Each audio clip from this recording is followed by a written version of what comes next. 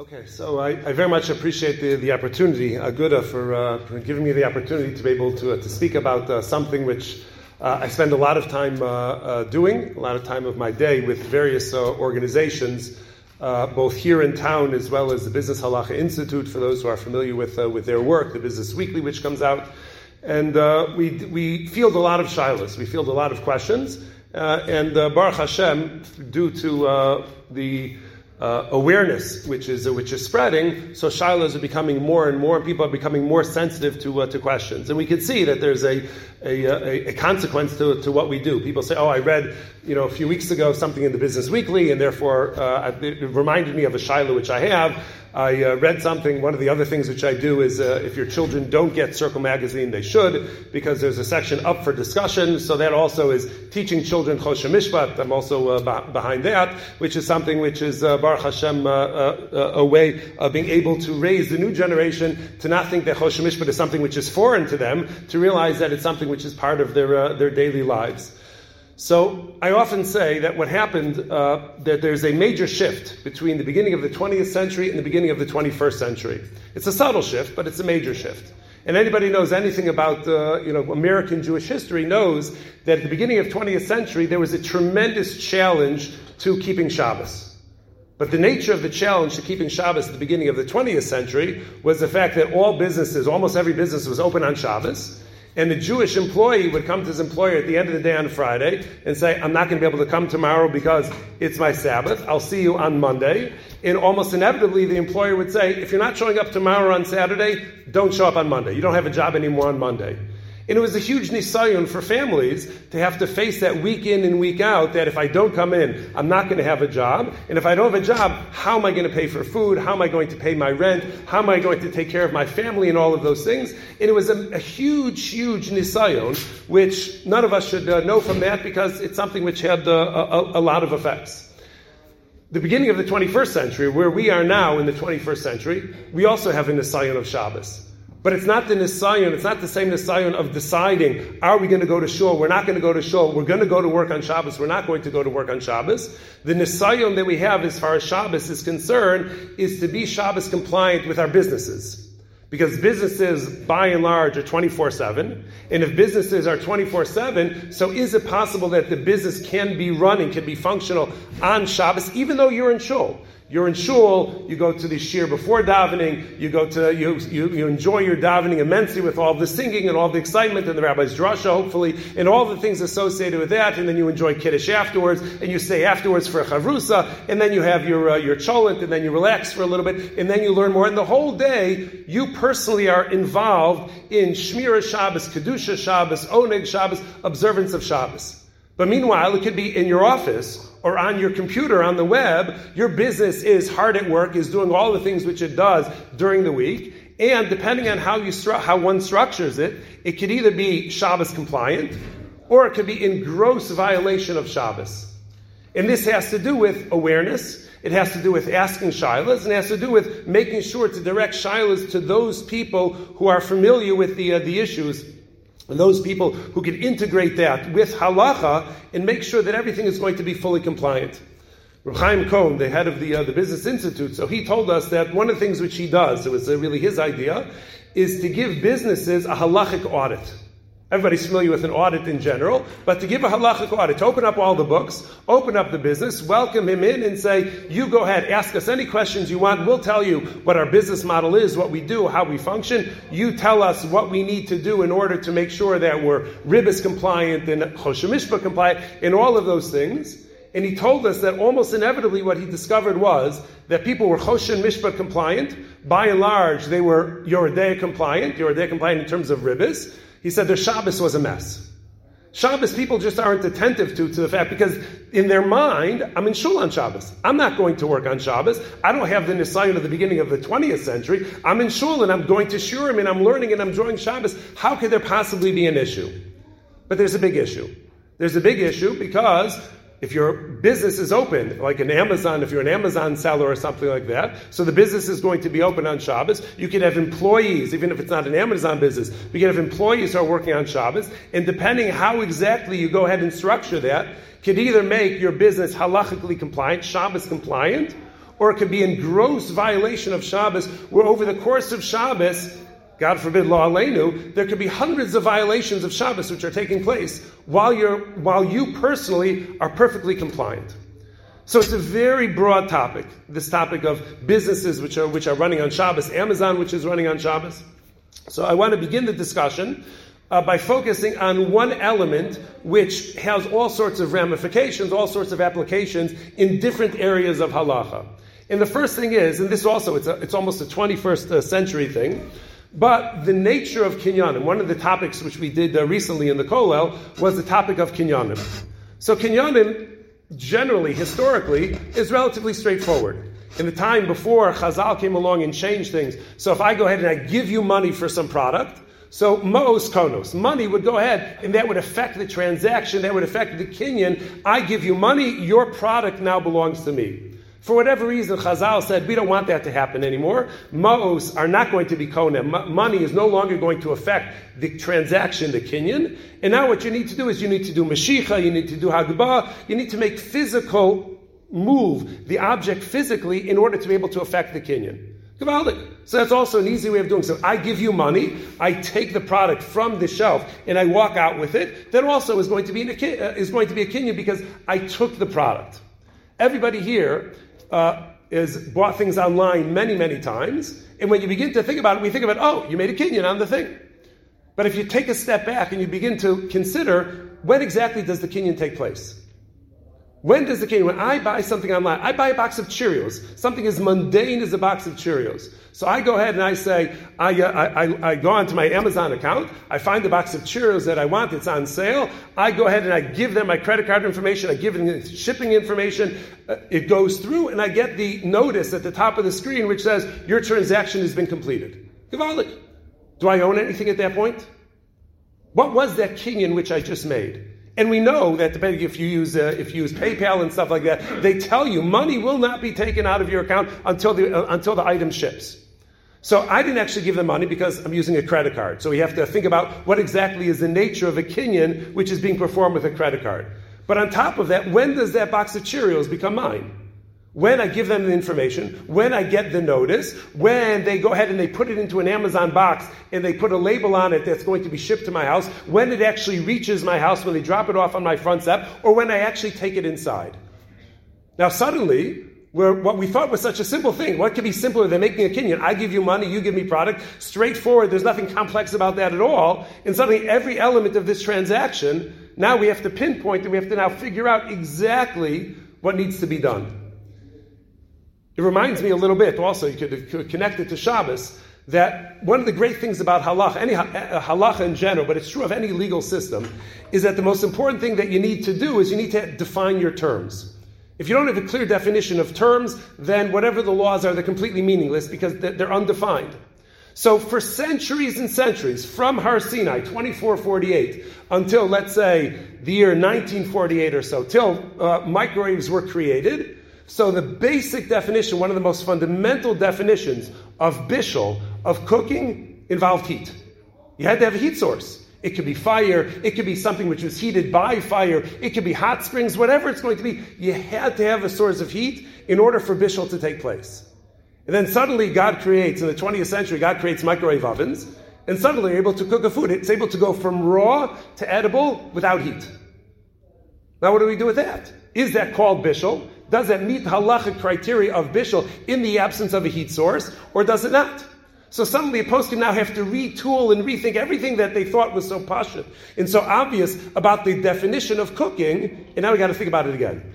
We got to take a step back and say, what is going to be the essential definition of cooking, and is it necessary that it involves heat?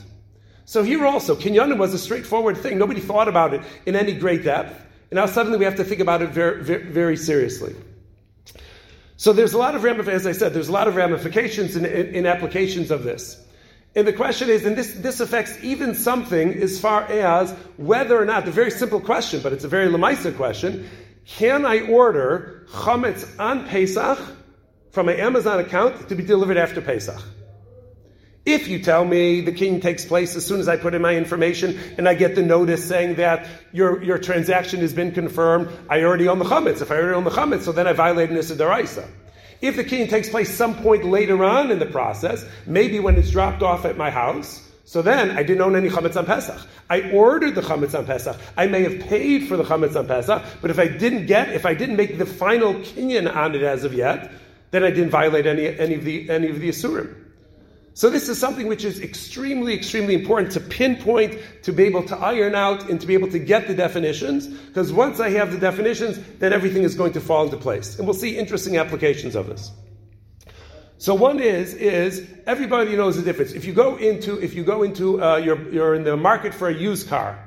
So you go to a used car dealer and you say, I saw your ad for this car. Is it really as much as, as little as you say that it is? Does it have all the features that are advertised? You have to make sure that, it's all completely honest as far as all that is concerned. When we bought our first 15-passenger van, so the reason why we went to the dealer that we went to is because it looked like they had an additional door on the driver's side, which never happens. But that was the picture. The picture clearly had an additional sliding door on the driver's side of a 15-passenger van. So, wow, that would be convenient because no matter which school we go to and which side they unload, they'll be able to go ahead and just go right out of that thing. We get there, lo hayav lo niver. There's no such thing as a sliding door on the driver's side. But that was the picture. That's why we That's why we went there.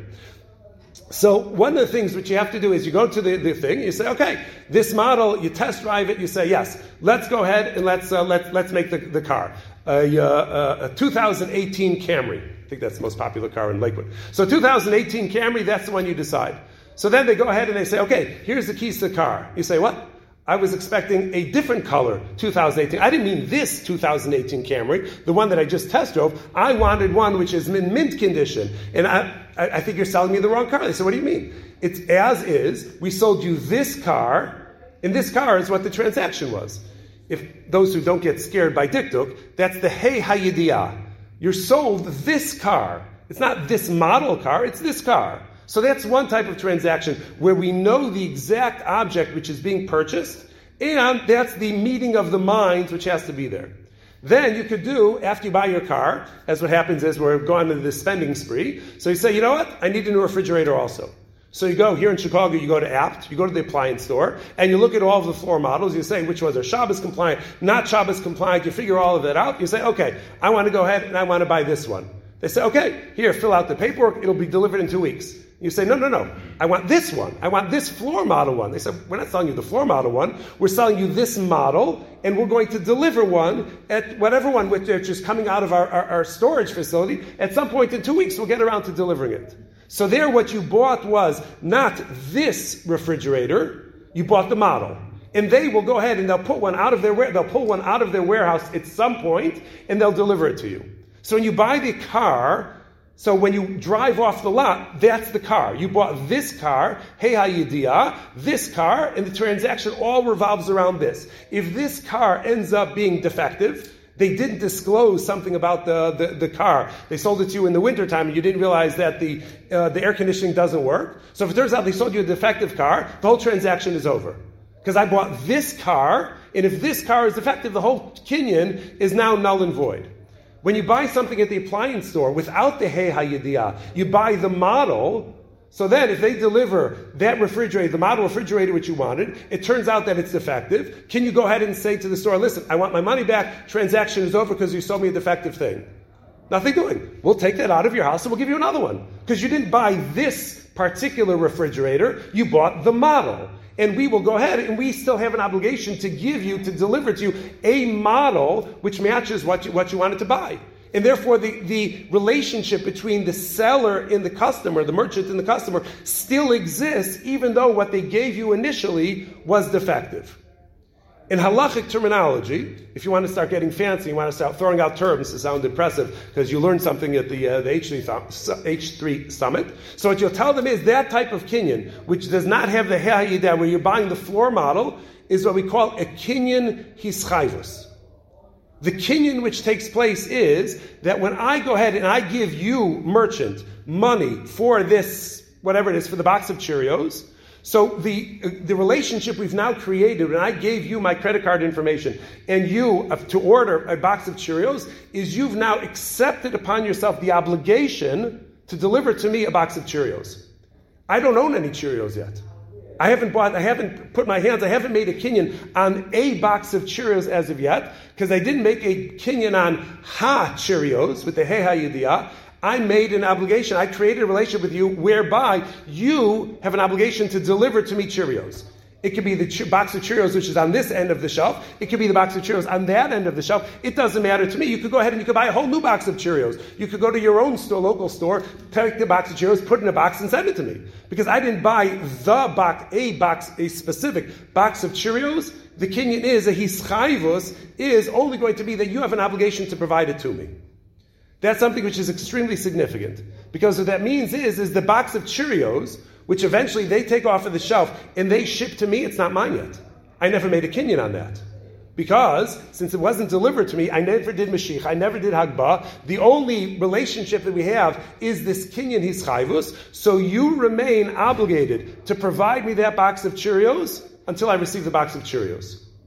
And this has ramifications. I don't want to get into Hashavas Aveda stuff related to that, but this has major ramifications as far as Hashavas Aveda, because in the event that the wrong package gets dropped off at your house, or you end up with the wrong package, they send you the wrong thing, so whose object is now lost? Who is the last known object of this particular thing? And that's something which is extremely important, as I said, ramifications in terms of Hashavas Aveda, returning lost object, when the wrong package gets delivered or it gets delivered somewhere else. So that is something which is step number one in terms of understanding the nature of the kinyan, is when you purchase something online and you give them your credit card information, you have not made a kinyan on the object yet. Maybe on eBay when you order a specific thing, yes. But when you're ordering something on Amazon, you're ordering something on Nordstrom's, or you're ordering something in any store, all you have done so far is you've created a relationship where they're obligated to provide you with product, but you haven't actually acquired particular product as of yet. Now, while we're here talking about this thing, there's a chumrah which actually emerges from this.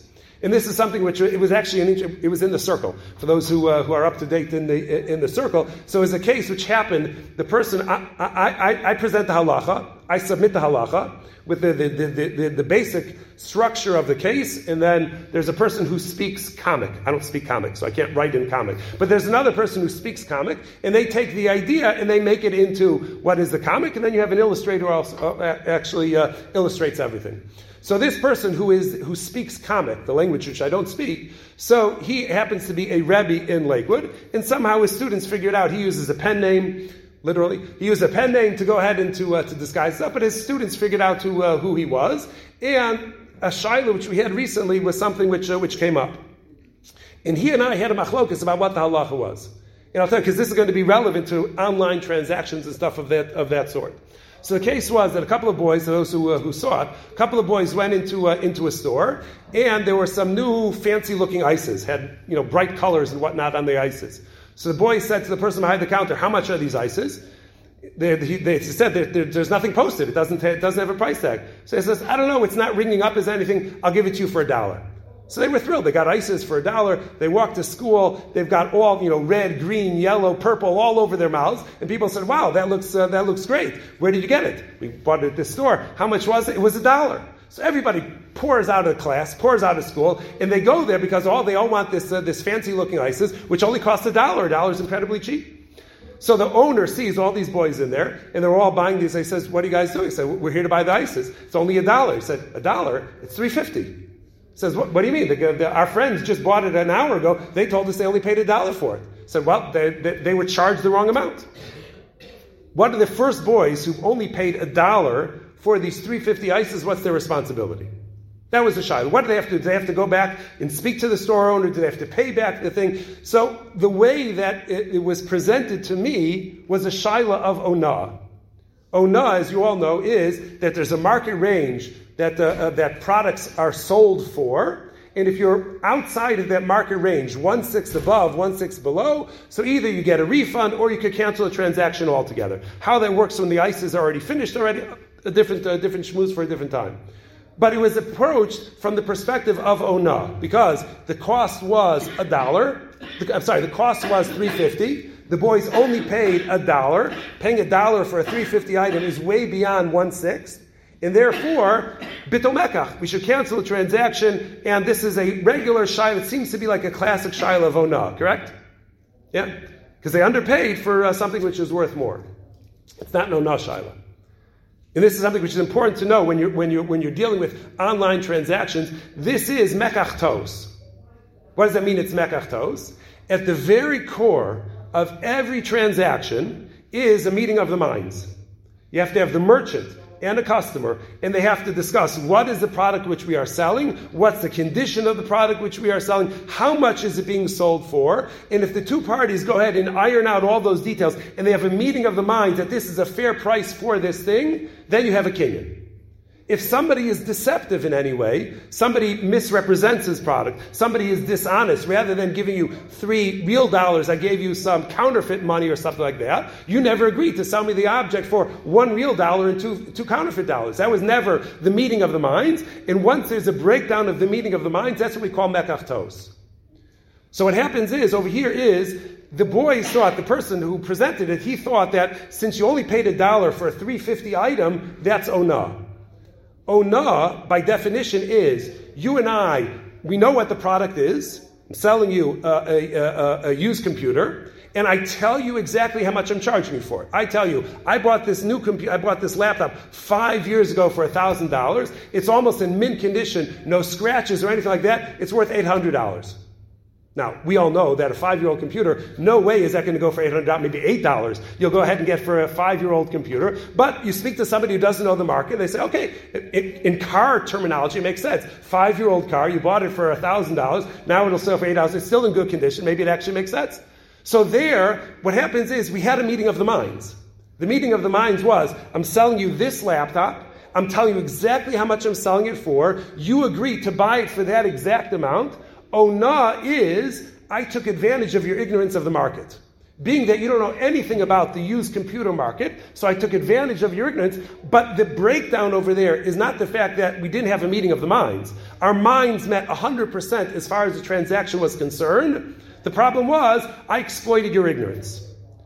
If something is, if a $3.50 item, an item which costs $3.50, is sold for $1, the merchant never agreed to sell that for $1.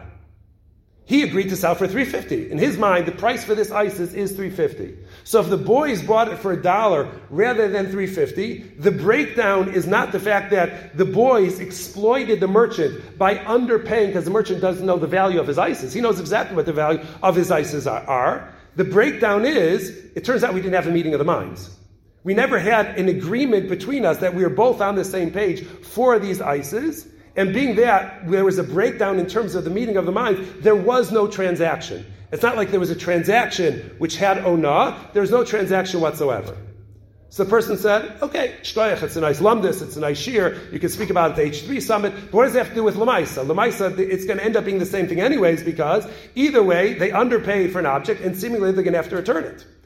The difference is, and this is where it ends up being a chumrah, is if you're online searching for a product, and you see that what normally is a $200 item is being sold for $20, clearly it's a price glitch. No doubt about it. There's no way anybody is selling this $200 item for $20. Clearly, whoever was inputting the information into the computer forgot a zero or hit enter too soon, and now this is selling for $20. So people think that that's a ona'ah shaila, that you're underpaying for this object. It's $200, you're paying only $20 for it. It's onah, and whether there's onah by a non-Jew or not, so it enters into that whole discussion.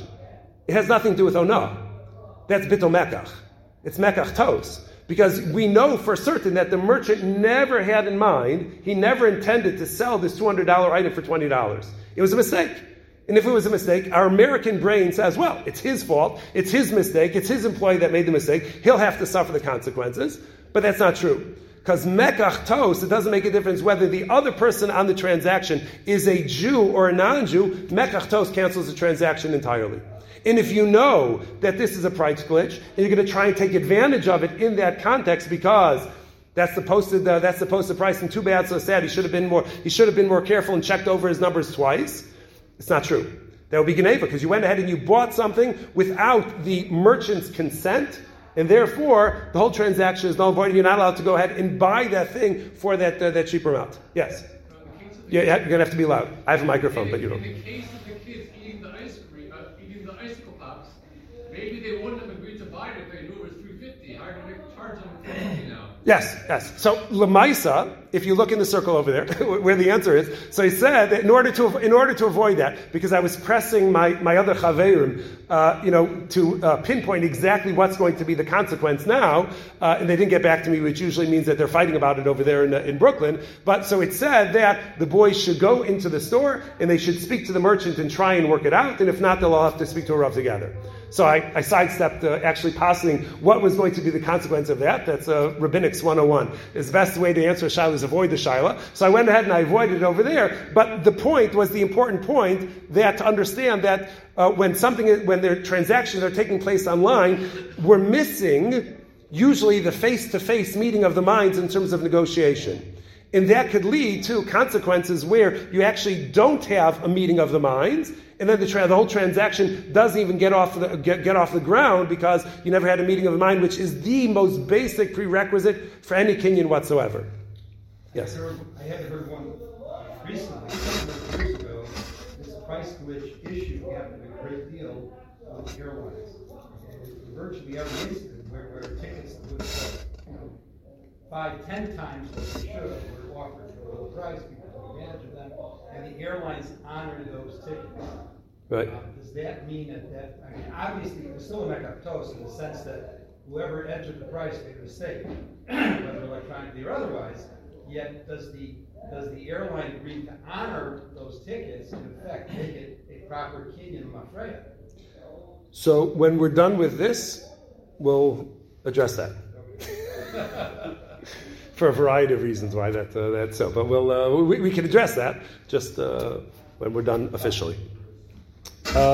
So that's something which is also important to be mindful of, that in the creation of a kinyan, which is taking place online. So one of the things that you have to be aware of and you have to be mindful of is to make sure that the meeting of the minds is actually there. Because if that's not there, you can't take advantage of the fact that a mistake was made, which leaves the other party non-complicit to this kinyan. He's not agreeing to go ahead and sell at this price, and if you take advantage of that, that's something which is not allowed. So this is something which the idea, the nature, and the character of kinyanim is something which is important to go ahead and to iron out. Now this has all sorts of impacts as far as Shabbos is concerned. And let's just speak briefly. We have just a few minutes, I think. Let's just speak briefly about Shabbos. So Shabbos, if it's going to be open 24/7, which is we began with that the discussion about how exactly Shabbos is going to work with these things. So there is a machlokas about this, exactly what to do. I will just tell you the way that I understand things from having spoken with various poskim, including Rav Shlomo Miller, about these things. And he points to immediately one of the things that you have to be mindful of, you have to be aware of. Although there's an Isser Amir L'Nachri, you're not allowed to tell a non-Jew to do a malacha for you on Shabbos. That certainly is not allowed. That's where the basis of many of these issues arises from. But as far as kelim are concerned, as far as your utensils, things which are inanimate objects, which are doing malacha on Shabbos, so that's allowed.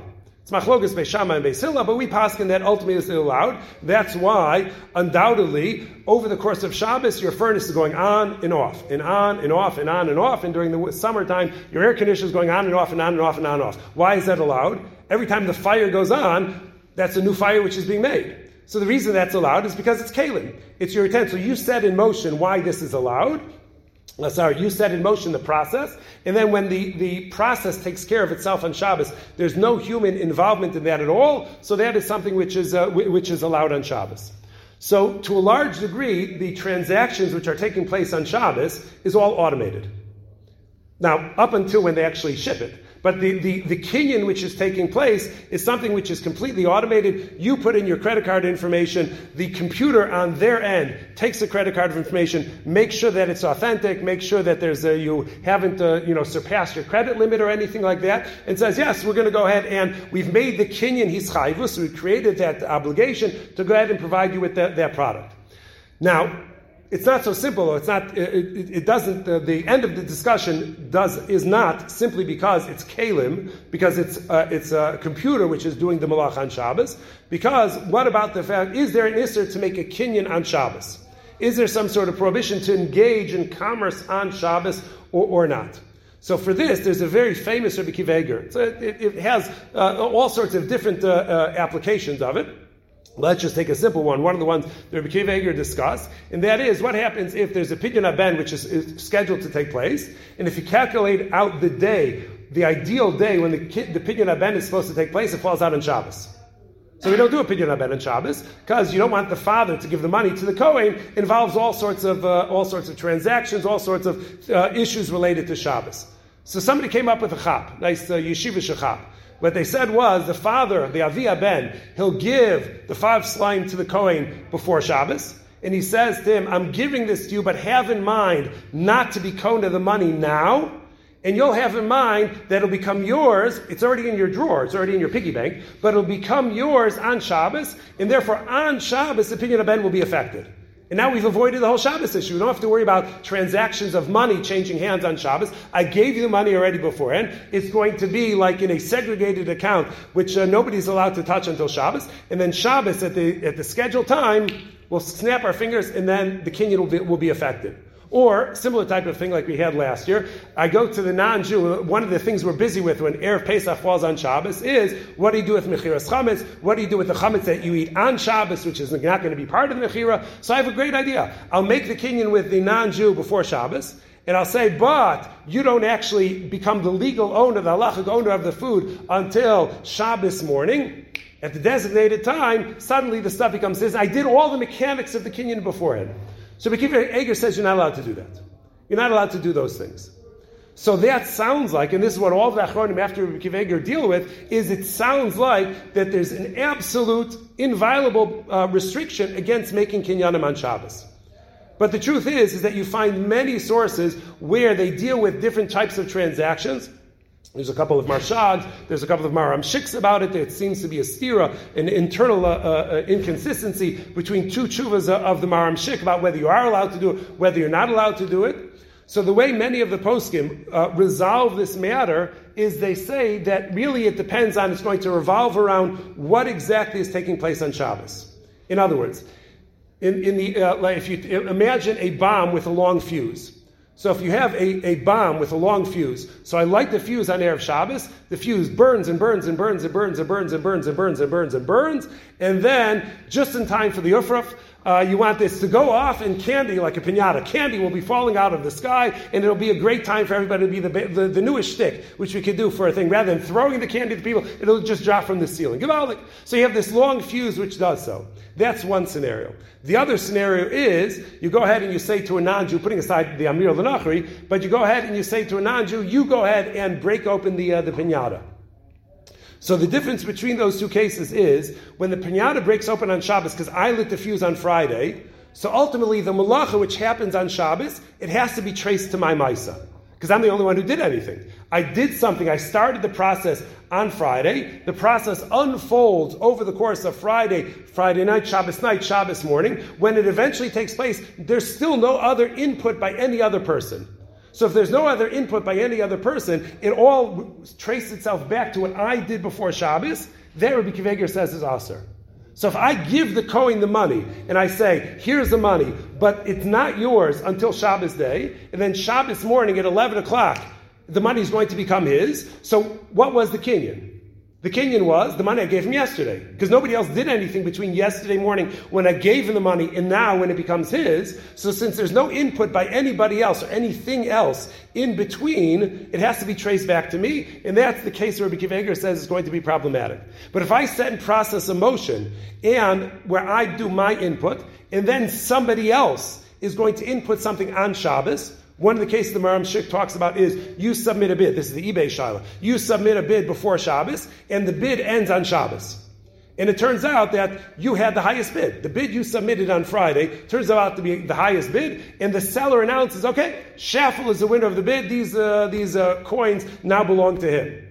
So there, it's not my bid before Shabbos which affected the transaction. What ultimately culminates, what completes the transaction, is the fact that the non-Jew accepted my bid on Shabbos. Since he's inputting something on his end on Shabbos, that, these poskim say, is not going to be a problem on Shabbos.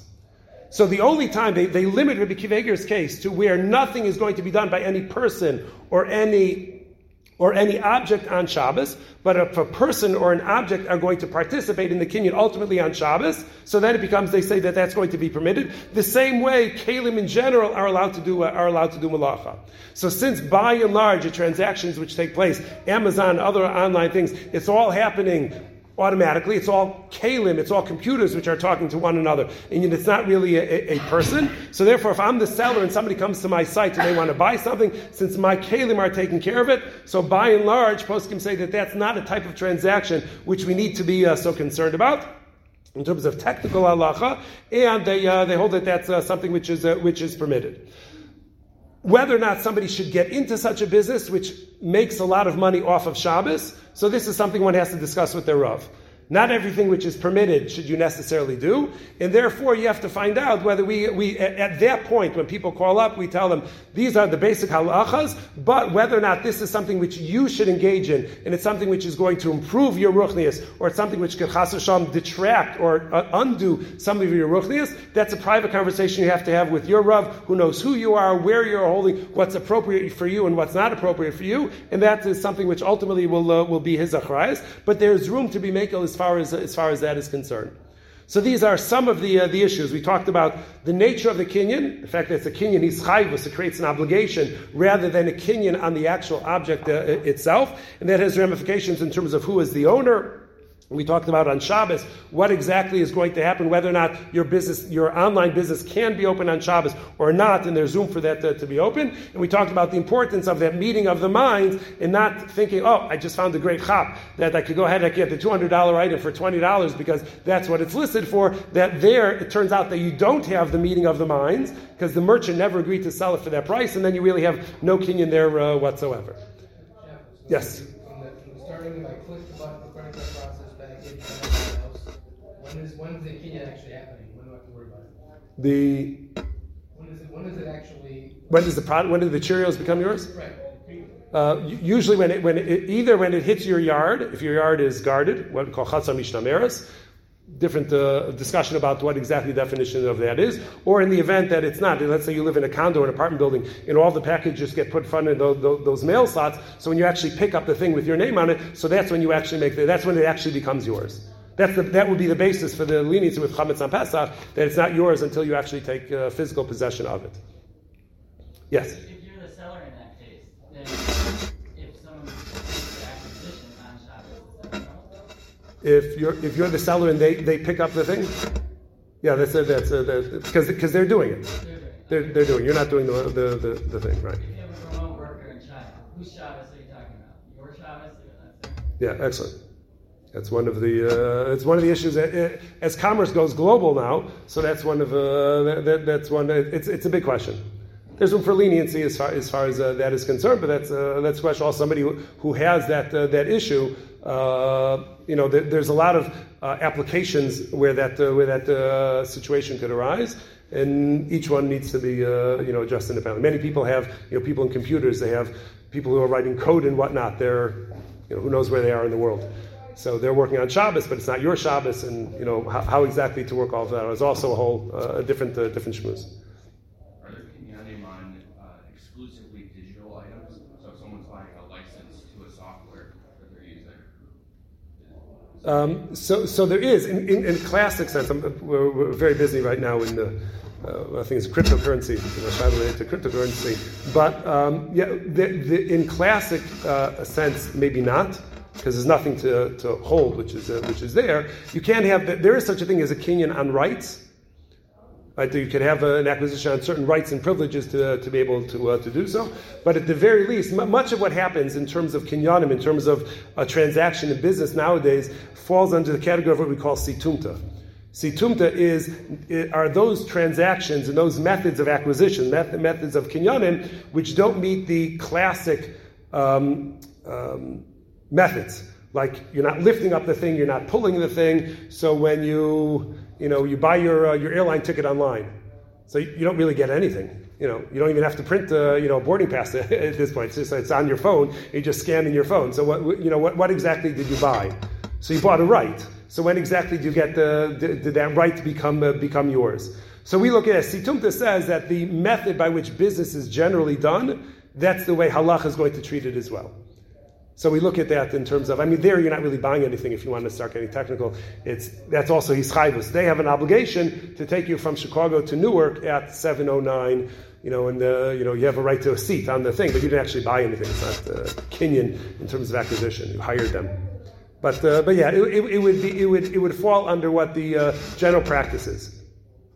So that's why the Dayanim and Rabbanim need to know exactly how things unfold. Like in the in the diamond industry, Mazel Bracha is the kinyan. So that's Situmta. That's just by convention. That's the way they do things, and it's honored. Everybody recognizes it. So that creates a kinyan in that particular industry. So things which are bought like NFTs. That's what it's NFTs. So that whatever you're buying, it follows conventional practice. Yeah.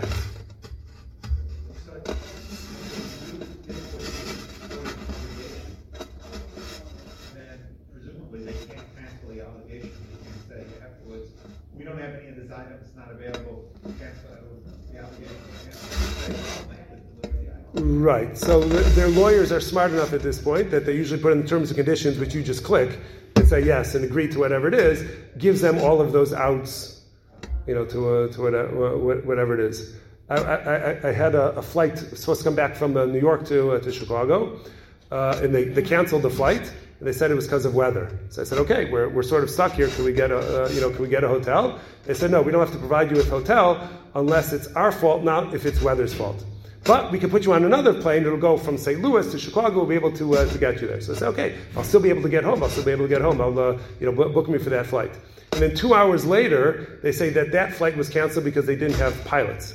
So what do you mean? You knew 2 hours ago you didn't have pilots. So what did you do? This is now your fault. They said, no, the reason we don't have pilots is also because of weather. And therefore they said, Weiter, we don't owe you anything, and just, you're on your own. Find a hotel, get Grubhub, see if you get it delivered to some sleazy hotel by LaGuardia. So they're pretty protective of their rights and their responsibilities. So they've covered all of that. Okay. Appreciate very much everybody's attentiveness. If we could turn this off, I will address the